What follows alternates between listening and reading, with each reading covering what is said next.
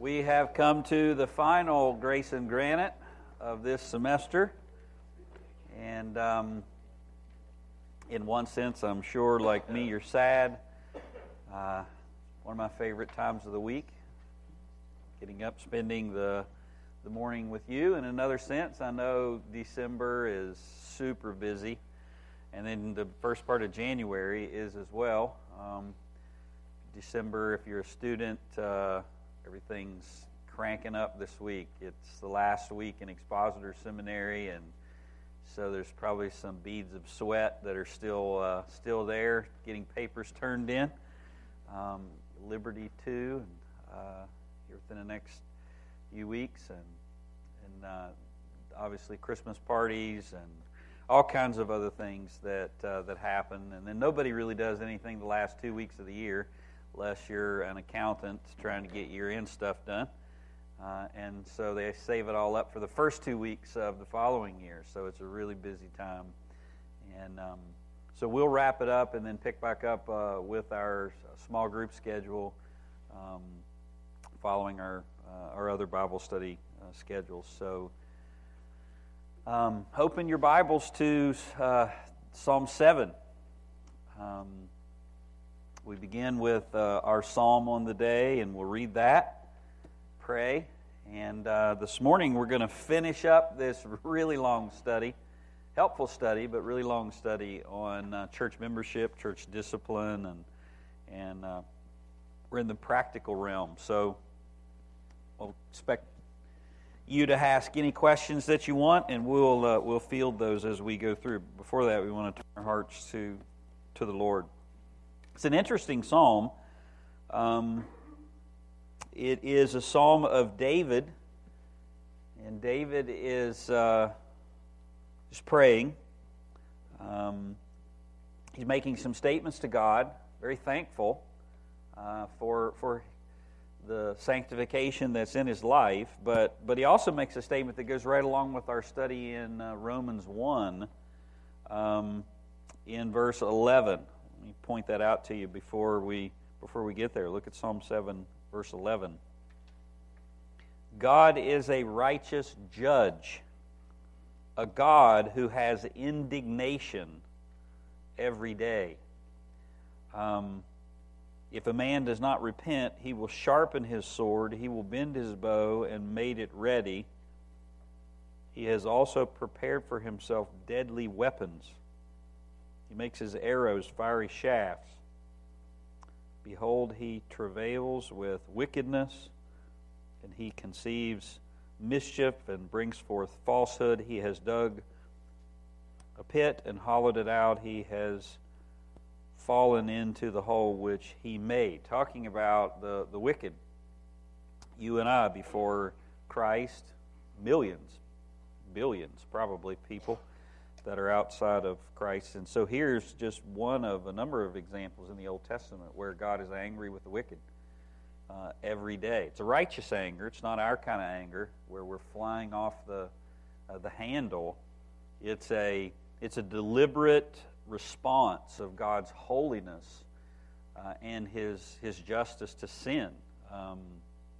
It's not an option for Him. Just like God is love, God is also wrath, and so as there are rebels in the world, there's sin in the world, there's evil in the world, God's holiness responds to that and does so with indignation, and that's being stored up. It's being held back right now. It's leaking out, if you will. It's coming out in diluted form. That's what we're learning about in Romans 1, the degradation of society. And you can look at that in a person's heart, a person's life, the degradation of a life that is in habitual sin just compounds as it goes along, gets worse and worse. Society gets worse and worse. That's God's judgment toward fallen man and the world. But here's the attitude of his heart and how he's standing there with a bow drawn. Made it ready. I can just vividly see that as a bow hunter, and the animal has no idea that you're there in the tree stand, and you draw, and the bow is drawn, and you're waiting. It's a picture. It's an ominous picture of God toward those who are without Christ. And so let's see how David gets there as we prepare our hearts. Verse 1. It's a shiggaion of David, which he sang to the Lord concerning Cush, a Benjamite. O Lord my God, in you I have taken refuge. Save me from all those who pursue me and deliver me. Now you get an idea of why David's talking about God's response to the wicked. There's somebody after him. Save me from all those who pursue me and deliver me, or he will tear my soul like a lion, dragging me away while there is none to deliver. O Lord my God, if I have done this, if there is injustice in my hands, if I have rewarded evil to my friend, or if I have plundered him who without cause was my adversary, let the enemy pursue my soul and overtake it, and let him trample my life down to the ground and lay my glory to the dust. Obviously, he doesn't believe that he's done that, or he wouldn't be praying this. Arise, O Lord, in verse 6, in your anger lift up yourself against the rage of my adversaries, and arouse yourself for me. You have appointed judgment. Let the assembly of the peoples encompass you, and over them return on high. The Lord judges the peoples. Vindicate me, O Lord, according to my righteousness and my integrity that is in me. You read passages like that, you know David is not saying he is righteous in himself or sinless. It's just saying, I know of nothing that I have to repent of. I know of nothing in my life that's out of order. Oh, let the evil, verse 9, of the wicked come to an end and establish the righteous. For the righteous God tries, puts to the test, the hearts and minds. My shield is with God, who saves the upright in heart. God is a righteous judge, a God who has indignation every day. And now he's at our passage that we read. If man does not repent, he will sharpen his sword. He's bent his bow and made it ready. He has also prepared for himself deadly weapons. He makes his arrows fiery shafts. Behold, he travails with wickedness, and he conceives mischief and brings forth falsehood. And he's dug a pit and hollowed it out, and he's fallen into the hole. Now he's obviously moved from the Lord to the person that's wicked. Verse 16, his mischief will return upon his own head, and his violence will descend upon his own plate. I will give thanks to the Lord according to his righteousness, and will sing praise to the name of the Lord Most High. Let's pray.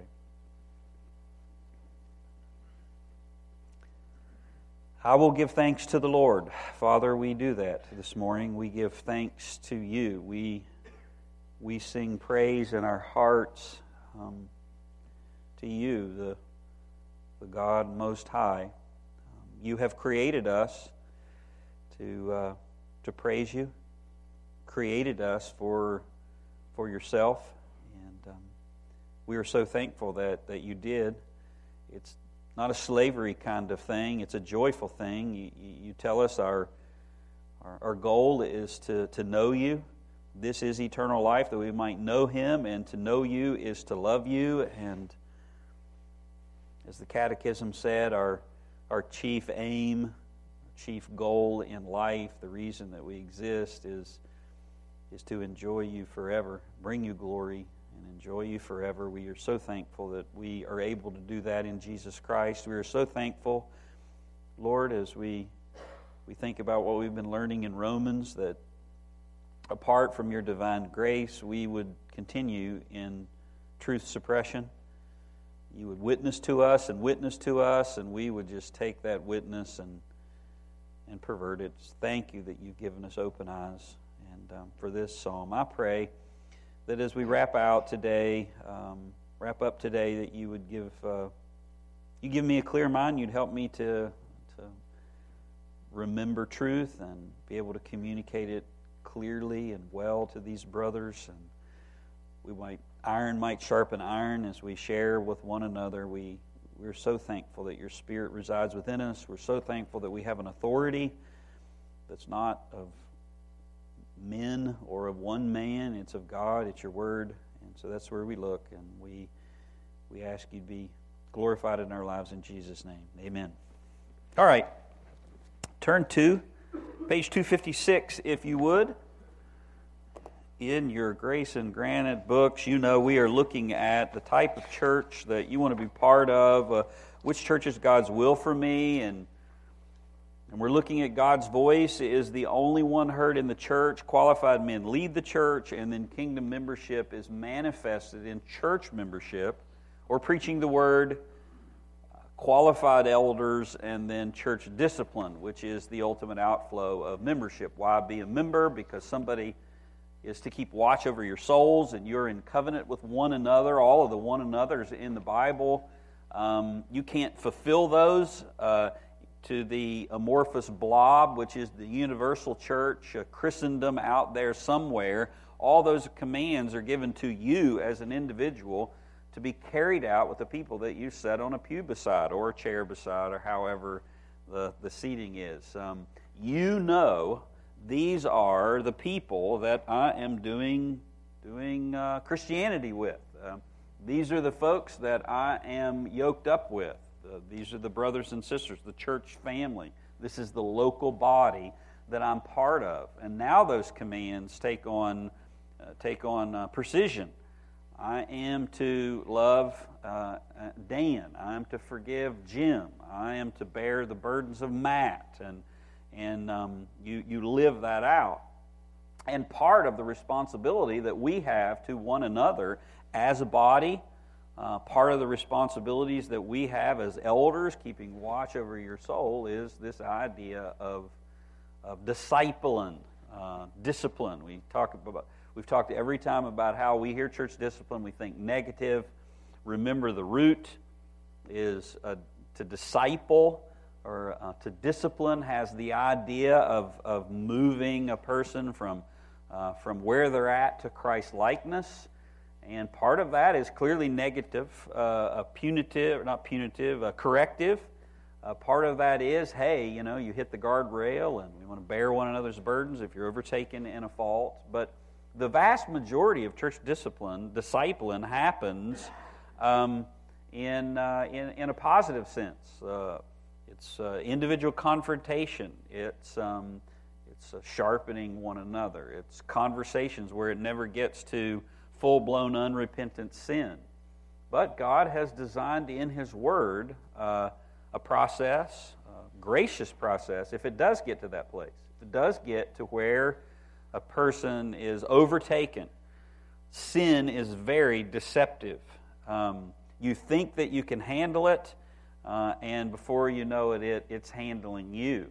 And if you have ever in your life fallen into sin that has entrapped you for a period of time, I'm not talking about slipping in a mud puddle. I mean, you've fallen into it and you can't get out of it. If you've ever been there and God has brought you back from that, and now on the other side of that, in repentance, you look back, a lot of times you'll say, how in the world did I get there?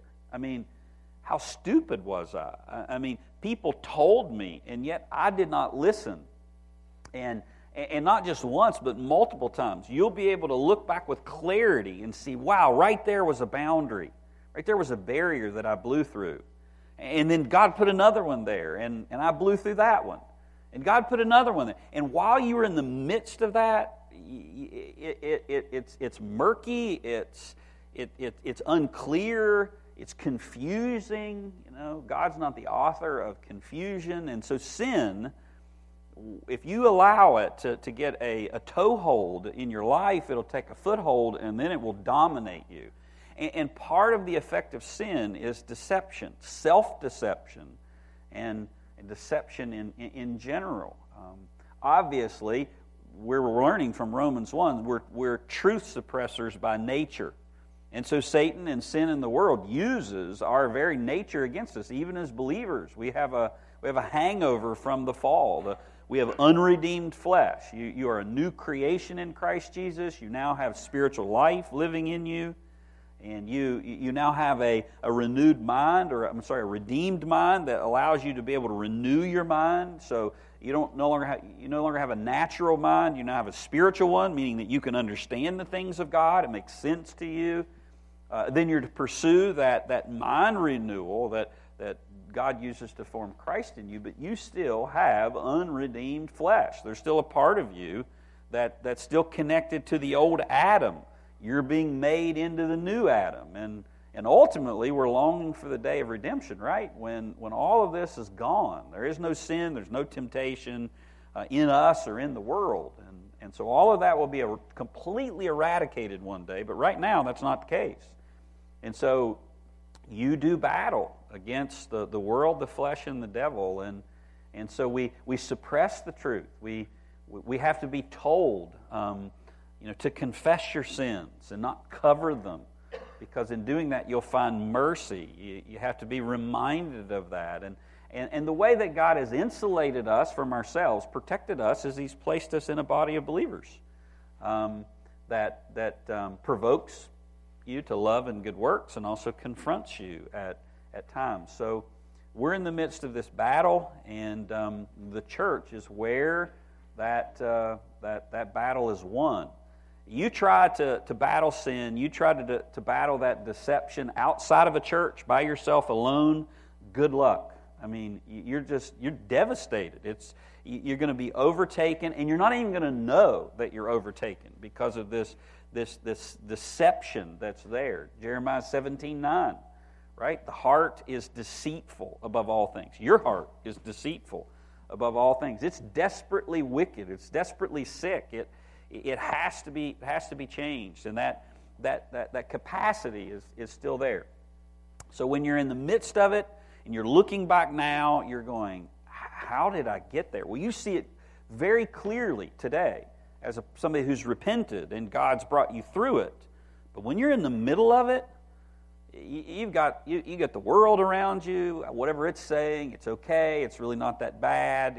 Those thoughts, the philosophies of the world are there. It's not speaking audibly to you, but that, again, that hangover from worldly thinking is there. You have your flesh that wants to do it. Sin is pleasurable only for a season, and it leads to the end, and then you can't even see it clearly because of the blindness that's there. You need other brothers and sisters to come alongside you, in our case, brothers, and say, hey, I see this. Hey, listen. Hey, let me counsel you in this way. And it's not just parachuting in somebody's life and dropping a scripture bomb on them. You're in covenant relationship with them, And that happens corporately, and then that happens in smaller settings. You're in a Sunday school class, you're in a small group, and then that even happens on one-on-ones and one-on-twos. I mean, you have a natural affinity toward other individuals. So you have friends that are believers, and they're there, and they're faithful to you to be able to speak into your life. Just remember that almost always another individual can see into your life better than you can see, especially if it's something that you want, something that you desire, and it may not even be a bad desire. Something that you want, you and I typically can't see as well as somebody else. So invite people into your life to be able to give you that counsel, and then listen to that. So church discipline happens. Phase 1, somebody comes to you like that, one-on-one. I see this. If you're unclear or you refuse to hear, then it goes to the second stage, which is more than one. Other brothers are brought to bear, saying, hey, no, this is what the Word says. This is true. And ultimately it can get to the final stage if unrepentance is there, and the purity and the unity and the purity of the church is threatened, then it gets to the stage where the whole body is calling you to come back under the Word. And so what we're looking at is individual or specific situations. We talk church discipline in general, Because Matthew 18 doesn't give you a list. It doesn't say do this with liars and thieves. It says anybody who refuses to hear what? The voice of Christ. Where's the voice of Christ? Some download or prompting, a still small voice that you get in your head? No, in the Bible. That's the voice of Christ. This is the voice of God. Not my voice. To the extent that my voice echoes this, then listen. But if I get off track and tell you something that has to do with the world, maybe that's good counsel, maybe that's not. I think a believer can be wise and can be helpful, but maybe not. But to the extent that this book is spoken, that's the voice of Christ. So when you get out from under Christ's voice, then somebody gets you and pulls you back under it. And if you're willing to hear, yes, this is what the Bible says, then you've gained a brother, as Matthew 18 says. So how are we to process some of these specific instances? Things where, okay, great, I'm to do this. I get it. I see it in the Bible. This all makes sense to me. What are some specific instances? How do I handle specific situations? So that's where we're at. And we looked at unrepentance in general. We looked at 2 Corinthians 7, what repentance looks like. We talked about heresy on page 255 and false teachers. We talked about what is heresy. We're not talking about preferences, Bible versions, or music. We're talking about something that threatens someone's soul. It's something that you believe that will damn you. You're outside of the gospel if you believe this. And individuals that believe heresies are typically factious. They're trying to garner people to follow them. And that type of person is self-condemned, and you get him out of the church as fast as possible. Gospel-threatening doctrinal error. So we do not discipline error or disagreement on secondary or tertiary doctrines as long as they come under the leadership. So there's possible. You can be a member of Timberlake and not have a same position on a secondary matter or tertiary matter, and you can still be a believer, but you would not teach something contrary or try to draw somebody else away. Then we talked also about unrepentant adultery and fornication, porneia. And we ended with number 4, so this is where we're picking up this morning. Number 4, page 256. What about lust and pornography? Is this something that requires church discipline? What about gluttony and anger? Somebody who has unruly behavior. The Bible is very specific with words. There is that bubbling cauldron type of anger in your heart that erupts and spews out. There's that type of anger that's just a seething, that it's just underlying there. Then there's times when words that the Bible uses when that anger comes out, like clamor. You've ever seen somebody in the middle of Walmart and they lose it in front of everybody? Maybe a wife on a husband or a mother on a child, and they don't care who's watching. They're giving it to whoever. That's clamor. It's a public display. So what about these things? Do you go through the same process? First step, second step, third step? All unrepentant sin is a matter for discipline, but at what level and which steps are appropriate? So we're talking about specifics of how you handle these. Holding to steps 1 and 2 may be sufficient when dealing with some sin. The hinge point is the matter of the fruit of repentance and how much the sin threatens the unity and the purity of the church. That phrase has been used over and over and over because that's really the key. When it moves to being brought before the whole church, and ultimately that person excluded from the fellowship, declared as an unbeliever. That happens when the unity of the church or the purity of the church is threatened. So this person is a professing believer. So you, as other brothers, we as elders have responsibility to them, to pursue them. And we would do that in stage 1 and stage 2. And we said, how long do you pursue them? Well, there's no time frame in the Bible, right? So if you're pursuing them and they're hearing, but then they're falling, and then they're repenting, and they're hearing, and they're falling, and they're repenting, well, that process could last a really, really, really long time. You don't just say, oh, well, 3 strikes and you're out. Now you're brought before the congregation. But when would somebody in this category be brought before the congregation or excluded from the congregation? It would be if that sin spills out and the unity and the purity of the church is threatened. And so you must often pray for the Lord to bring clarity and conviction of sin. We may even pray for pain and suffering to bring about repentance. Look back at C. Anger and gluttony are an example of sins where weakness may take years to overcome in the power of the Spirit. I've known people that have grown up in families where their mother or their father responded to situations with explosive anger. And they learned that pattern, how to respond. They can't blame their mom and dad for their own sin, but they learned things from mom and dad.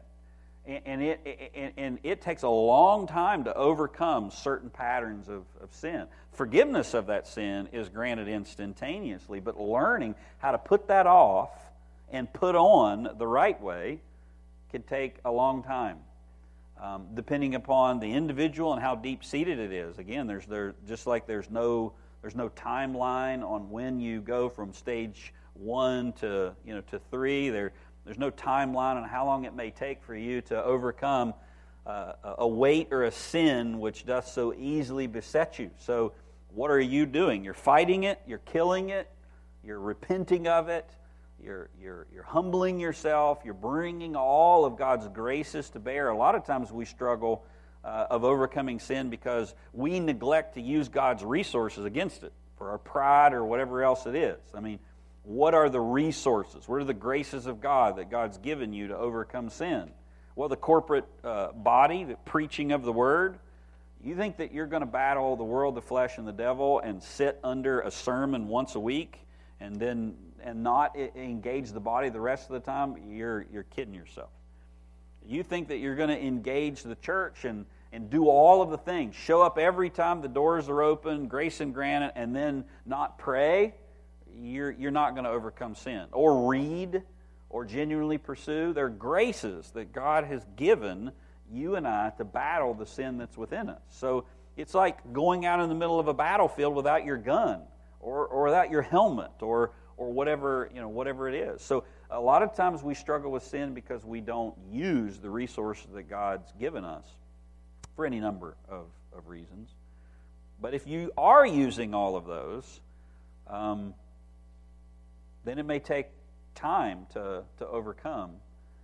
And you bear with individuals like that. Anger and gluttony, is an example. And when you're dealing with that, you're praying for God to bring clarity and conviction. Clarity to see the sin as God sees it. And conviction means to be convinced of that sin, how serious it is or otherwise. And we may even pray for pain and suffering to bring about repentance. Look at 1 Corinthians 11, 29 through 30. Somebody read that for me.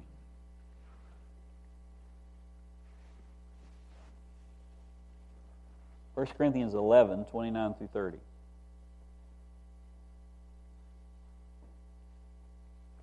Okay. For he who eats and drinks in an unworthy manner eats and drinks judgment to himself, not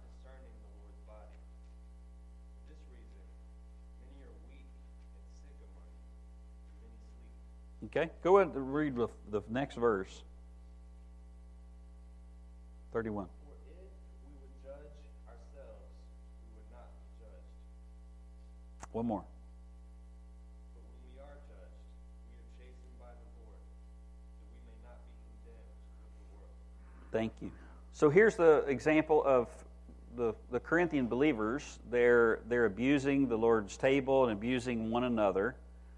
And Paul is saying to them that you're being disciplined by God. There's some that are sick and weak among you. Some of you are dead. And it's a direct result of your sin.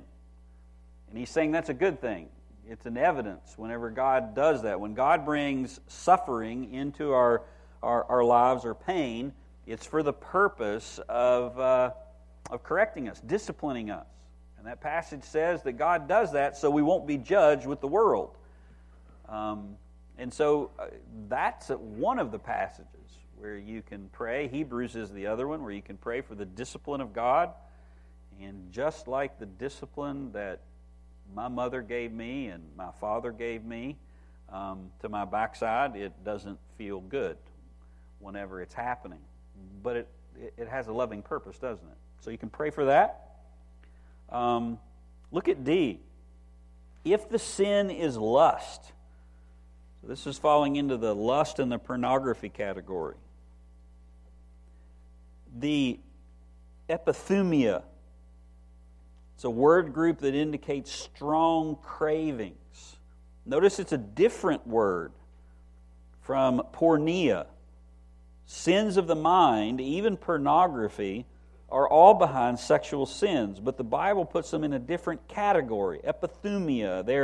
They're not in the same category as fornication and adultery, porneia. We're going to talk about this Sunday. We're coming in in Romans 1 passage when you get to the sexual sin and homosexuality. And we'll talk about how the lust of the heart is the source of sin, but lusting in your heart is not equated with committing a physical act.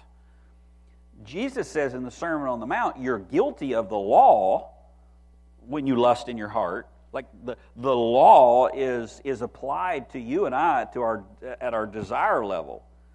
But looking upon a woman with lust is not equated with actually sleeping with her, meaning on the same level. Sins are all cause you to be guilty before God, but they're not equal. I think it was Brian McLaren who he's gone now, like all of the heretics of the past. His ideas are probably still out there. He was one of the leaders of the emerging church movement. He said, homosexuality is like being, is a sin, just like being addicted to chocolate is a sin. Well, being addicted to chocolate and homosexuality are not equated in God's eyes. Gluttony is a sin. That will send you to hell. But it's not the same as acting on it. And so you can see that even in these word groups, epithumia and porneia. The idea that these lusts and cravings in the heart, you have to manage them because they can turn into physical manifestations, but they're not the same. They're the strong cravings. Sins of the mind, even pornography, are behind all sexual sins. But the Bible puts them in a different category. And the weaknesses, these weaknesses often take longer repentance times. And more time is needed to see fruit of repentance. Even in repentance, there are weaknesses and needs. So let me show you this in Scripture. Who would read James 1:14? I want to rattle off about 3 or 4 scriptures here, so if you'd be willing to look that first one up, just raise your hand. I mean, you can get it. Thank you. Colossians 3:5. You'd be willing to do that. Thank you, Mark. 1 Thessalonians 4:5. Thank you. 2 Peter 1:4. All right, thanks. All right, just listen, because every one of these verses has this epithumia word in it, this strong desire. And James 1:14 gives us the source of this, where this lust, this strong craving, comes from. James 1:14. But each person is tempted when he is lured and enticed by his own desire. Okay? Each person is lured and tempted when he's drawn away by his own desire, his own epithumia, this internal desire of the heart. And James goes on to say what will happen if you act on that. So even in that picture, it's coming from within. These desires are there. This epithumia is there. And then if you act on that, when lust conceives, when that desire conceives, it brings forth sin, and then results death. So you see a progression there. So obviously the idea is to cut it off before it gets to the action phase. All right? Colossians 3:5. Here's a list with others. Put to death, therefore, what is earthly in you, sexual immorality, impurity, passion, evil desire, and covetousness, which is idolatry. Okay? Read that to us again. Listen to the list here, because it's a list of words that fall into this category. Notice that they're different. Put to death, therefore, what is earthly in you, sexual immorality, impurity, passion, evil desire, and covetousness, which is idolatry. Okay? So you have the first word there's porneia, immorality. And then you have the word for impurity. It's a different word. And then you have the word for passion, pathos. And then you have the epithumia word with evil in front of it. So these are not just desires. This word can be used for something positive. It's passion, lust. And we think of lust in a negative sense, and rightly so. The epithumia word can be used in a positive sense. So here it's evil passion. And so these strong cravings that are there, sins of the mind and otherwise, can be behind sexual sin. Now we had 1 Thessalonians 4:5. Not in the passion of lust like the Gentiles who do not know God. Okay, not in the passion of lust as the Gentiles who do not know God. So there the word is used marking unbelievers. This is what unbelievers live in all the time. They have these strong desires. They act on these urges and desires. You know, if it feels right, do it. You're not that way. You're not a Gentile outside of God. You're now inside the kingdom. All right, one more. 2 Peter 1:4.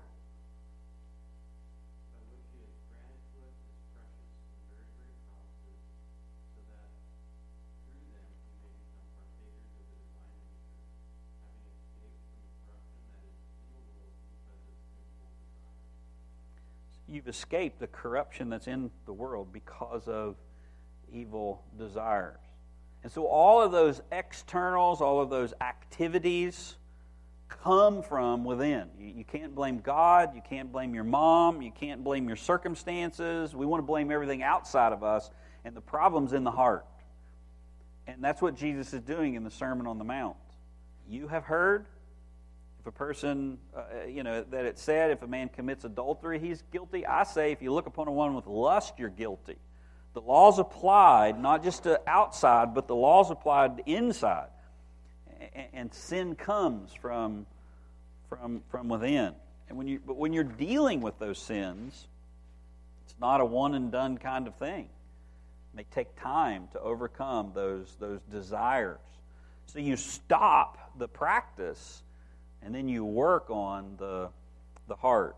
Turn the page to 257. There's a dynamic. There's a dynamic in the first and second step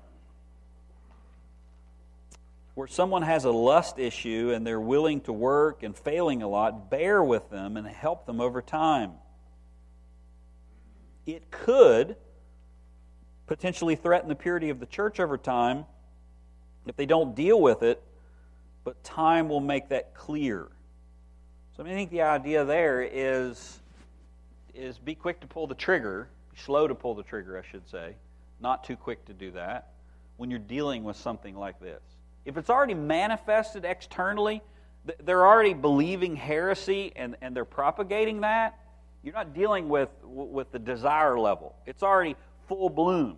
You cut that off and you get it out of the church because the unity and purity of the church is already threatened. If it's already in a physical act, a sexual physical act, it's already in that level.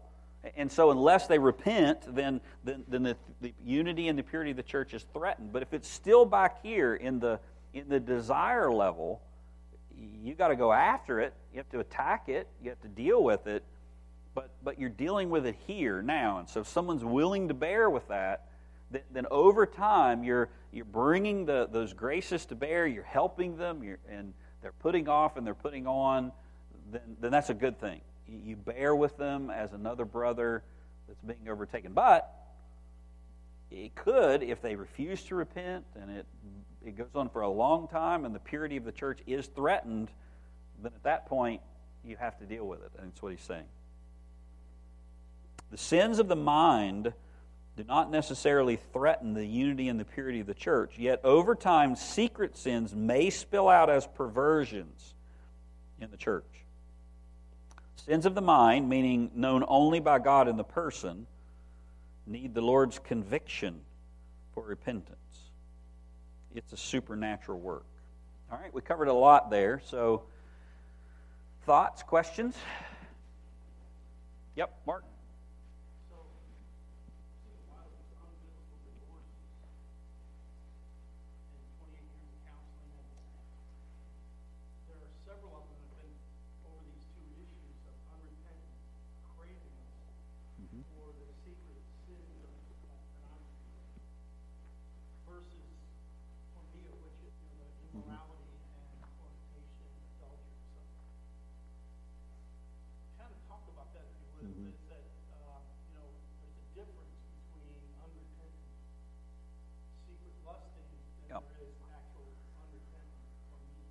Yeah, what you're talking about is, say, a woman comes and says, I'm divorcing my husband because he's addicted to pornography, and I'm justified in doing that because he's an adulterer.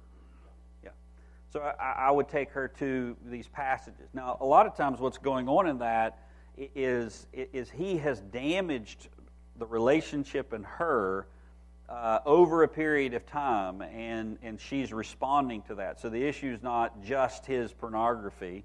It's his failure to treat her as a fellow heir of the grace of life. It's a failure to love her as Christ loved the church, a failure to wash her with the word. So he's failed as a man and sinned against in ways other than the pornography. But in that case, there's a misapplication of the Sermon on the Mount where Jesus says, if you lust in your heart, you've committed adultery. What's the Lord's Absolutely. What's the Lord doing there? He's shining a spotlight of the law on all of these people listening, saying, you think that you're okay because you're Jews. And I say unto you, except your righteousness exceeds that of the scribes and Pharisees, you're not going to enter the kingdom of heaven. I mean, that's kind of the proposition of the Sermon on the Mount. And then he goes through laying out the law. This is how you've heard the laws applied. Let me show you how sharp the law is.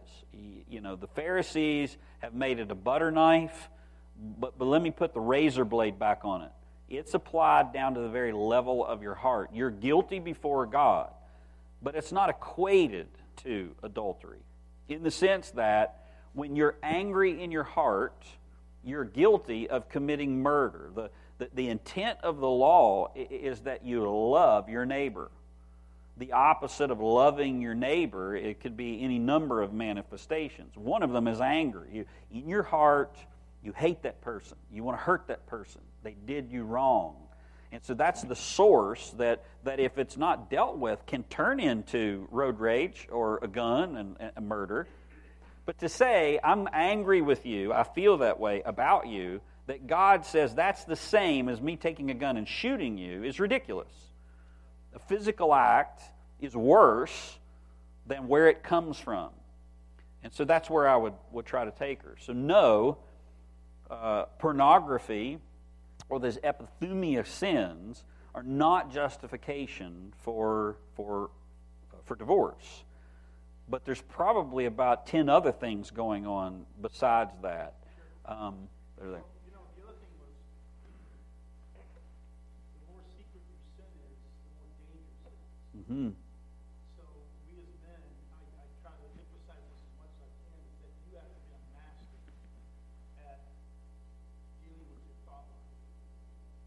Thought life, because I like what Jerry says on this page. He said that it all comes from the simple mind.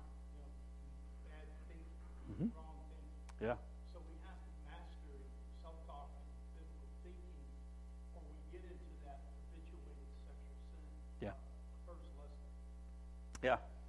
Yeah, and when you get into the habituated sexual sin of the mind, you're overtaken. And you're not going to be able to get up from that yourself.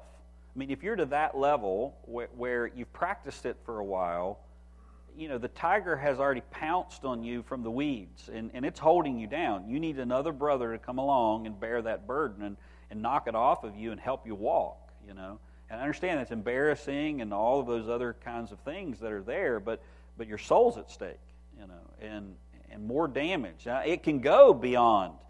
Look at it this way. If you don't deal with that evil desire, you don't deal with that lust, it will manifest in something physical.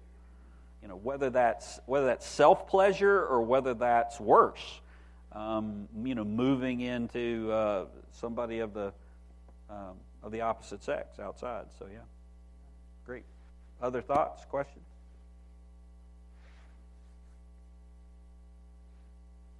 Okay. Great stuff. How about some questions to anticipate as you deal with church discipline?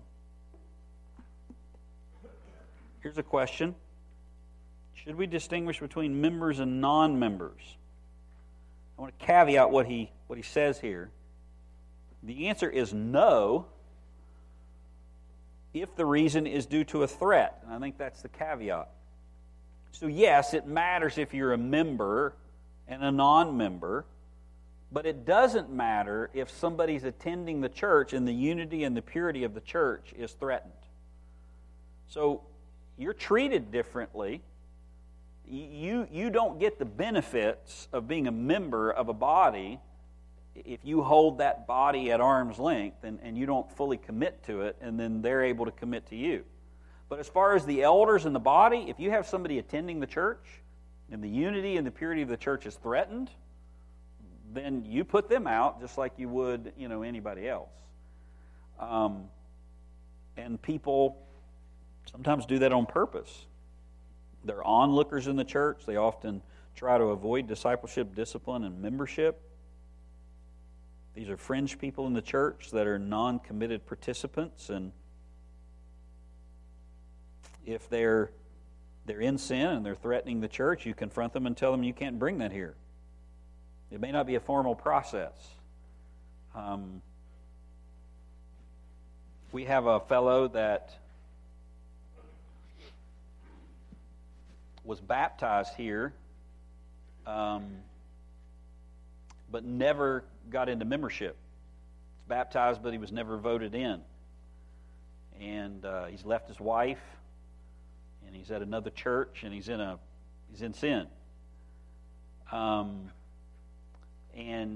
we're not bringing him before the body to put him out of the body because he's already left. The unity and the purity of the church is not threatened. But he wouldn't be welcome back here because of the sin that's going on, in his life. They're the not well-known people in the church who are long-standing attendees. With these people, you may go through the formal process. In the sense that there are people that have attended Timberlake for years. For whatever reason, they haven't joined. And they're well-known. And in that case, then you may bring their names before the whole church because people know them. There are also factious and defiled people. And these go immediately. And then there's a note, legal action may come into effect. We'll cover the legal part. Third or fourth question. Any comments about that? Yep. What about a member that, church members, they're in the process? Yep. You do. Yeah, and these are case-by-case situations. So there are people that flee, and they tell you they're not fleeing.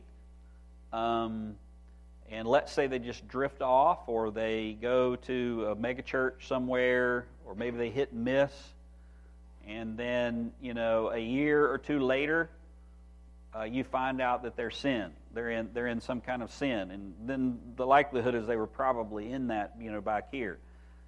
You don't go get them and bring them back under discipline, because they're already gone, and the unity and the purity of the body is not threatened. But somebody who has been exposed here as part of the body, and then they run, which happens on a regular basis. Yeah, because that's your responsibility to them, and the distance. They haven't separated themselves for a long period of time, and the unity and the purity of the body could be affected because they're here. And so, yeah, you definitely would do that. And we have done that before. Most recently, Zach Jensen, who left Brandy and the kids, and he fled. He wouldn't come back, and is gone now. I think he's even out of state. He's still under formal discipline, here. So, while I mention him, pray for his repentance. Pray the Lord would save him. He's an unbeliever, thinking he's a believer. Other questions about that?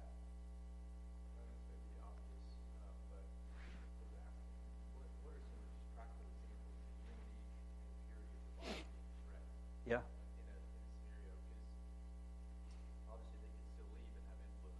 Sure. So for our sakes, Yeah. we're intermingling with the body, we're in relationships. How Yeah. might we discern when that's happening? Yeah, so the unity of the body, somebody's teaching something contrary, somebody calling the elders into suspect in violation of 1 Timothy, where you don't bring an accusation unless it's confirmed. So that's not an insulation. Don't ever talk about the elders. They're above the law. But there's a protection there, because that's one of the places that that people go after. So you can have individuals that are trying to draw people away with a specific teaching, and usually it's not as bold. Most of the time, people are chickens. They're in heart. They want to do this in the dark and undercover. So, it'll be, hey, pray for me. I've just been really offended by something Pastor did. And, I don't want to go because I don't want to cause trouble. But here's what he did. And now they've sown something, in the heart. And if somebody's like that, say, well, time out. If you're going to say this, then let's go talk to Pastor about this, or Mark about this, or whoever it is, because this could be really dangerous, and we want to free your soul, and theirs. So just keep that from happening. But usually it's subtle, slithery. So the idea of a faction is around something, an idea, a teaching, an issue.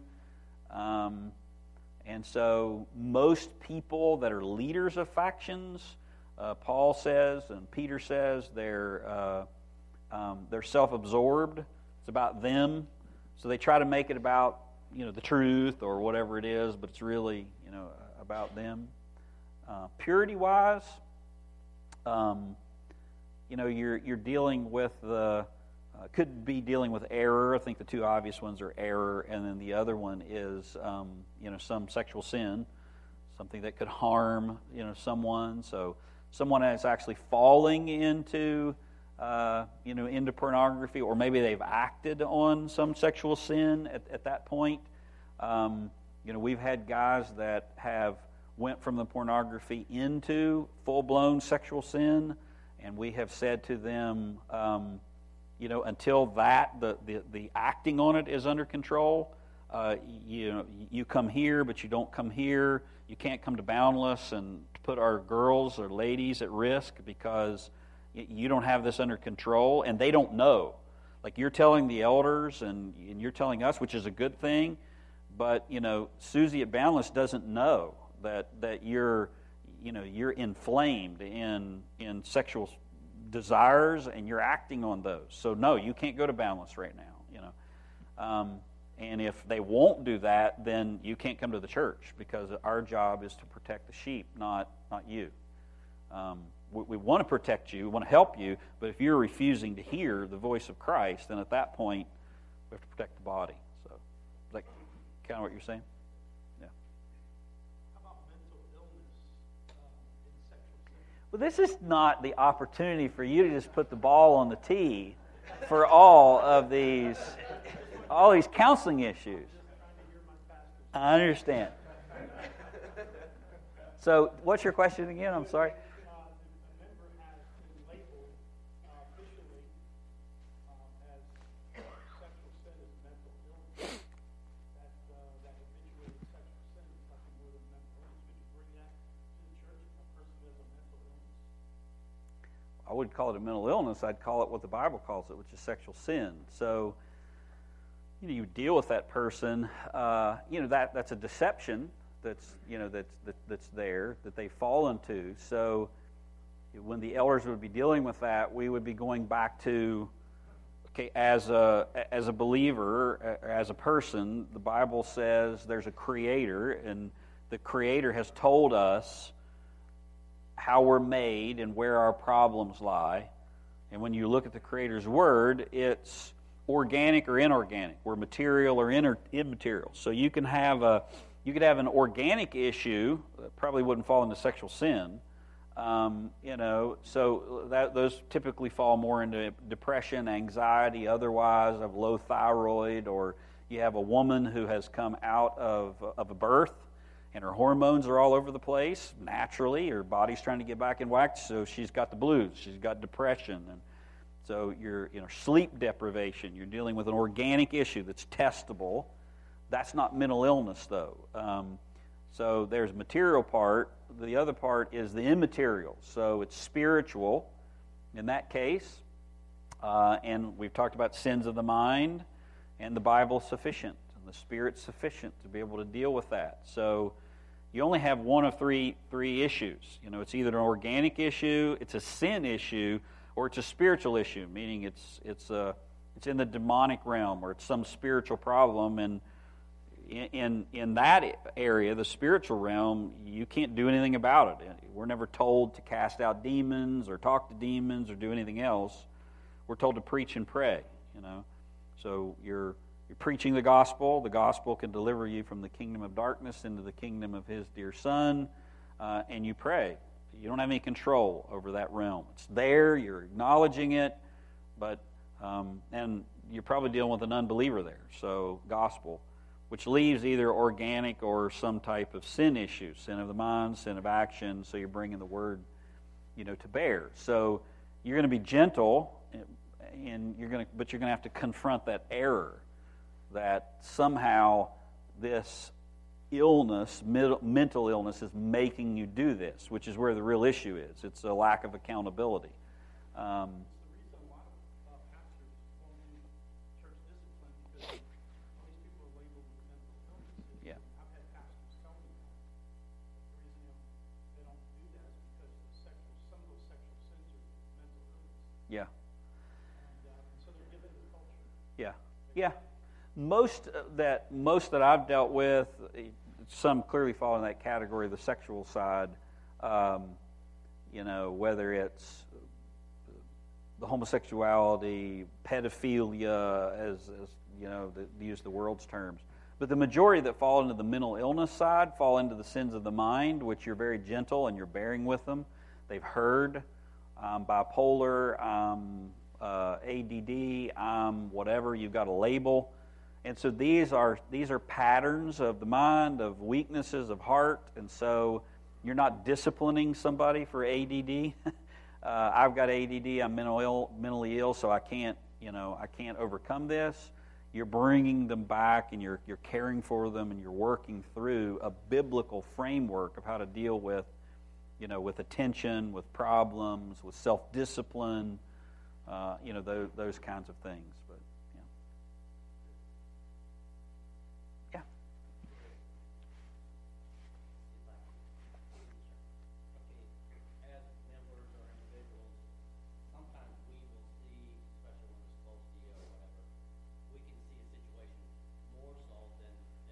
Yeah, the church can. for sure. When there's, say, harm, when there's a potential Yeah. of harm, and in general, the church does not see that yet, Yeah. but the member or the Yeah. family does. Yeah. And sometimes there's conflict there. Sure. Yeah. How would you work through something like that? Yeah, it's hard. It's confrontation is usually what's involved, and I don't mean I'm coming to confront you. That's why Galatians 6:1-2 is given to believers and not just elders. So you who are spiritual, restore such a one. So who are the spiritual? Well, chapter 5 is those who have the fruit of the Spirit, those who have been freed, by the Spirit. So this is believers that are walking with the Lord, and so, you're going in there and saying, I see this. I mean, tell me, am I wrong? I'm concerned about you. So you're going with gentleness, you're expressing that, and you'll find out really quickly whether they're, how deep they're in, because somebody that is in deep will defend themselves. They'll say, what are you talking? No, I think you're overblowing that, because we protect our idols. We don't want our idols torn down. And so is it they've been overtaken and they're looking for help, the Lord's already working in them? Or is it something entrenched? You'll find out really quickly by their response. And if they respond that way, I might start, if they're defending themselves, I might start with praying for that pain. Lord, open their eyes, help, don't allow them to be successful in what they're doing, but I wouldn't leave it for a long period of time. At that point, you may go to another brother that you also knows close to them, saying, hey, I'm seeing this, are you seeing this? Obviously be careful, but yeah, it's good. Yes? What is pursuing someone who flees the church? You're maybe talking about who flee the church to that. Who would pursue that person? Mm-hmm. What does that look like? Like phone calls? Yeah. Visiting them? Yeah, hey, Clay, where you been, man? Missed you boundless. Haven't seen you for a while. Obviously, we would know really quickly if Clay wasn't at Boundless because he's leaving. Just using him as an example rather than somebody else. So yeah, you're calling them up, and most of the time they're not going to say, "I'm leaving. I'm in sin." They're going to give you an excuse, which is why you got to go to the next level. Well, hey, how about let's ride together next Thursday, or hey, let's get coffee afterwards, or hey, let's have let's go to Chick-fil-A before. So you're looking for some way to press in to be able to talk to them, see.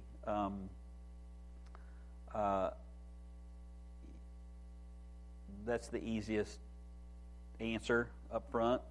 You could go levels beyond that. What if they don't respond to you? If they're gone, and they're not responding and they're not giving you an excuse, once they stop giving you excuses, that's the point where you're going to bring Clay in or another elder or something, saying, hey, Joe's not coming anymore, and I reached out to him and he's saying he's gone. So and it's okay. The goal is not to keep people at Timberlake Baptist Church. The goal is to keep people in the kingdom. So there may be situations where somebody may thrive somewhere better, but you would want help knowing that rather than. That's good. So what you're saying is, if there's someone who's gone, you want to find out whether it's because of a sin issue or if it's because of a genuine reason. Yeah. Once you find that out, then. Yeah, and you may not know. So there's the proverbial. The 3 reasons somebody leaves. There's the reason that they're telling you. There's the reason they're telling others. And then there's the real reason. So if you're close to them and they know that you know them well enough that they're exposed, then they're probably going to tell you one thing. And then you're hearing that they talked to some other Boundless folks and they told them, I just really don't like pastor's preaching that well. I don't like the music. So there's what they're telling you. I love, what's going on. I'm just really growing spiritually. Somebody invited me over here. I just feel like I'll grow more spiritually over there. So that's what they're telling you. Then you hear from other balanced people, I don't like this, I don't like that. But then there's the real reason that they didn't tell you and they didn't tell anybody else. The real reason that they're leaving. And sometimes it takes God a while to expose that. And you can't do anything about that. You're only accountable for the information that you have. So, yeah. That would be a good one, just to create discernment and carefulness in that conversation, because lots of times things have already happened in Yeah. the background of the shepherding side. Yeah. So you're shepherding them and they leave. Maybe they're local, whatever. They're Yeah. becoming unshepherdable, but you don't know that. Yeah. The normal person doesn't know that. So they're pursuing them. They may say, so-and-so's harsh with me, or they treat me this way. Yeah. Again, get back to that same, sowing thoughts. And Yeah. so many, almost every time it's caricatured. It's not the way it Oh, yeah. So, Yeah. that's just helpful. So if you hear those things, definitely come back. Try to get clarity there. Yeah. It's good. How do I treat someone in my own family who might have been disciplined in the church?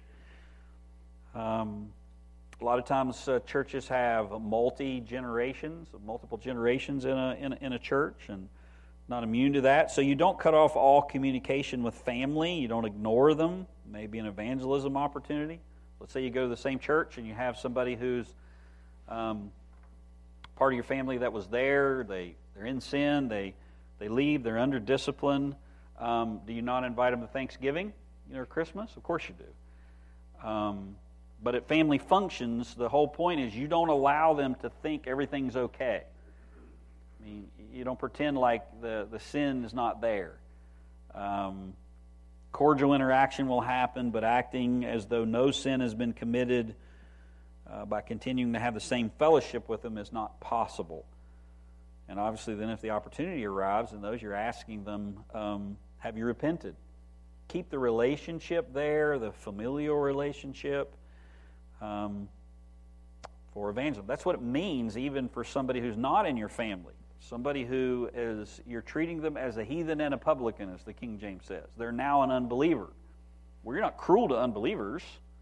I mean, you try to witness to them. You're kind to them, but you make sure that the interactions you have are not the same. You don't, hey, you went to breakfast every Grace and Granite, and for the last 3 years of Grace and Granite, and now this person's under discipline and they left, and you continue to have breakfast with them like nothing has changed. Don't do that. That's the fellowship part. You don't treat them as if everything is okay. But it doesn't mean that when you pass them in the mall, you turn and go the other way, or you stare at them. But they know. They should know. I'm here with the Lord, and you're there, away from the Lord, and I'm praying that you'll come back to the Lord. So whatever that looks like. What happens if somebody gets disciplined out of the local church and they get restored somewhere else? If it's true restoration, then 2 Corinthians 7 means they're going to be coming back here going, man, I want to make it right because I really blew that. Most of the time, sadly, that's not what happens because 400 churches in Lynchburg, they just kind of get absorbed and pretend that nothing ever happened. And they hurt them and they hurt the body that they become part of. Lawsuits are potentials, but that's just the nature of the situation, so you're careful in that. Do we discipline teenagers living with parents? No. We speak to the parent and call them to discipline the child. That's the authority that's there. A teenager's spiritual problem in the church spiritual position in the church has not yet been established. He's under the spiritual care and authority of his parents. But once they're outside their parents' authority, church discipline is operative. And so there's no age in the Bible, a bat mitzvah, a bar mitzvah, age 13, 14, and now you're under the law, and you're accountable to the law. And there's not 18 either. No age in the Bible. So there are two things I think you need to be thinking about there. When is someone able to comprehend the gospel and their sin and be converted? There's no age to that.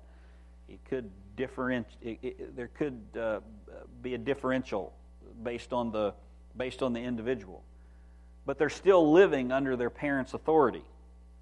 So as long as they're living under their parents' roof and authority, then they obey that authority.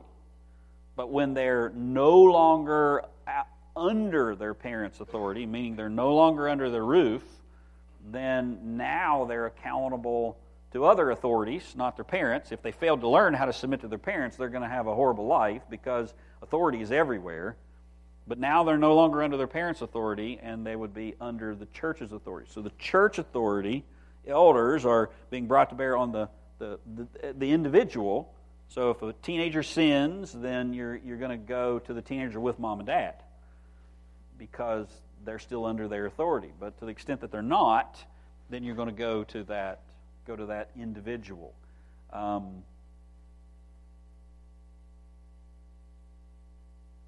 What if a member doesn't want to attend church discipline services because they can't handle the event?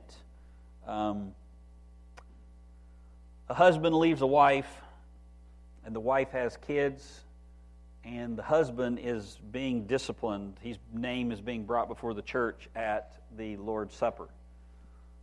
We encourage the wife and the children to be there so they can receive the grace from the church body, and it's also very instructive, for the kids. It's a supernatural corporate accountability. In turn, it holds them accountable to the bond of the body, but it's not mandated. Just try to encourage them. This is not a bad thing. This is a good thing. This is a grace. It's a grace to you. And those who have been through it know that, would testify. It's a good thing. Closing thoughts. Yep.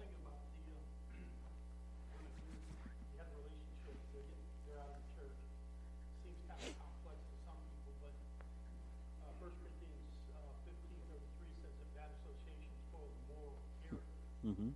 So your relationship with them is gospel-centered rather than fellowship-centered. Yep.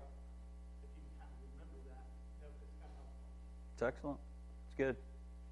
Now, obviously, I'm sure we didn't cover everything, and there's more here.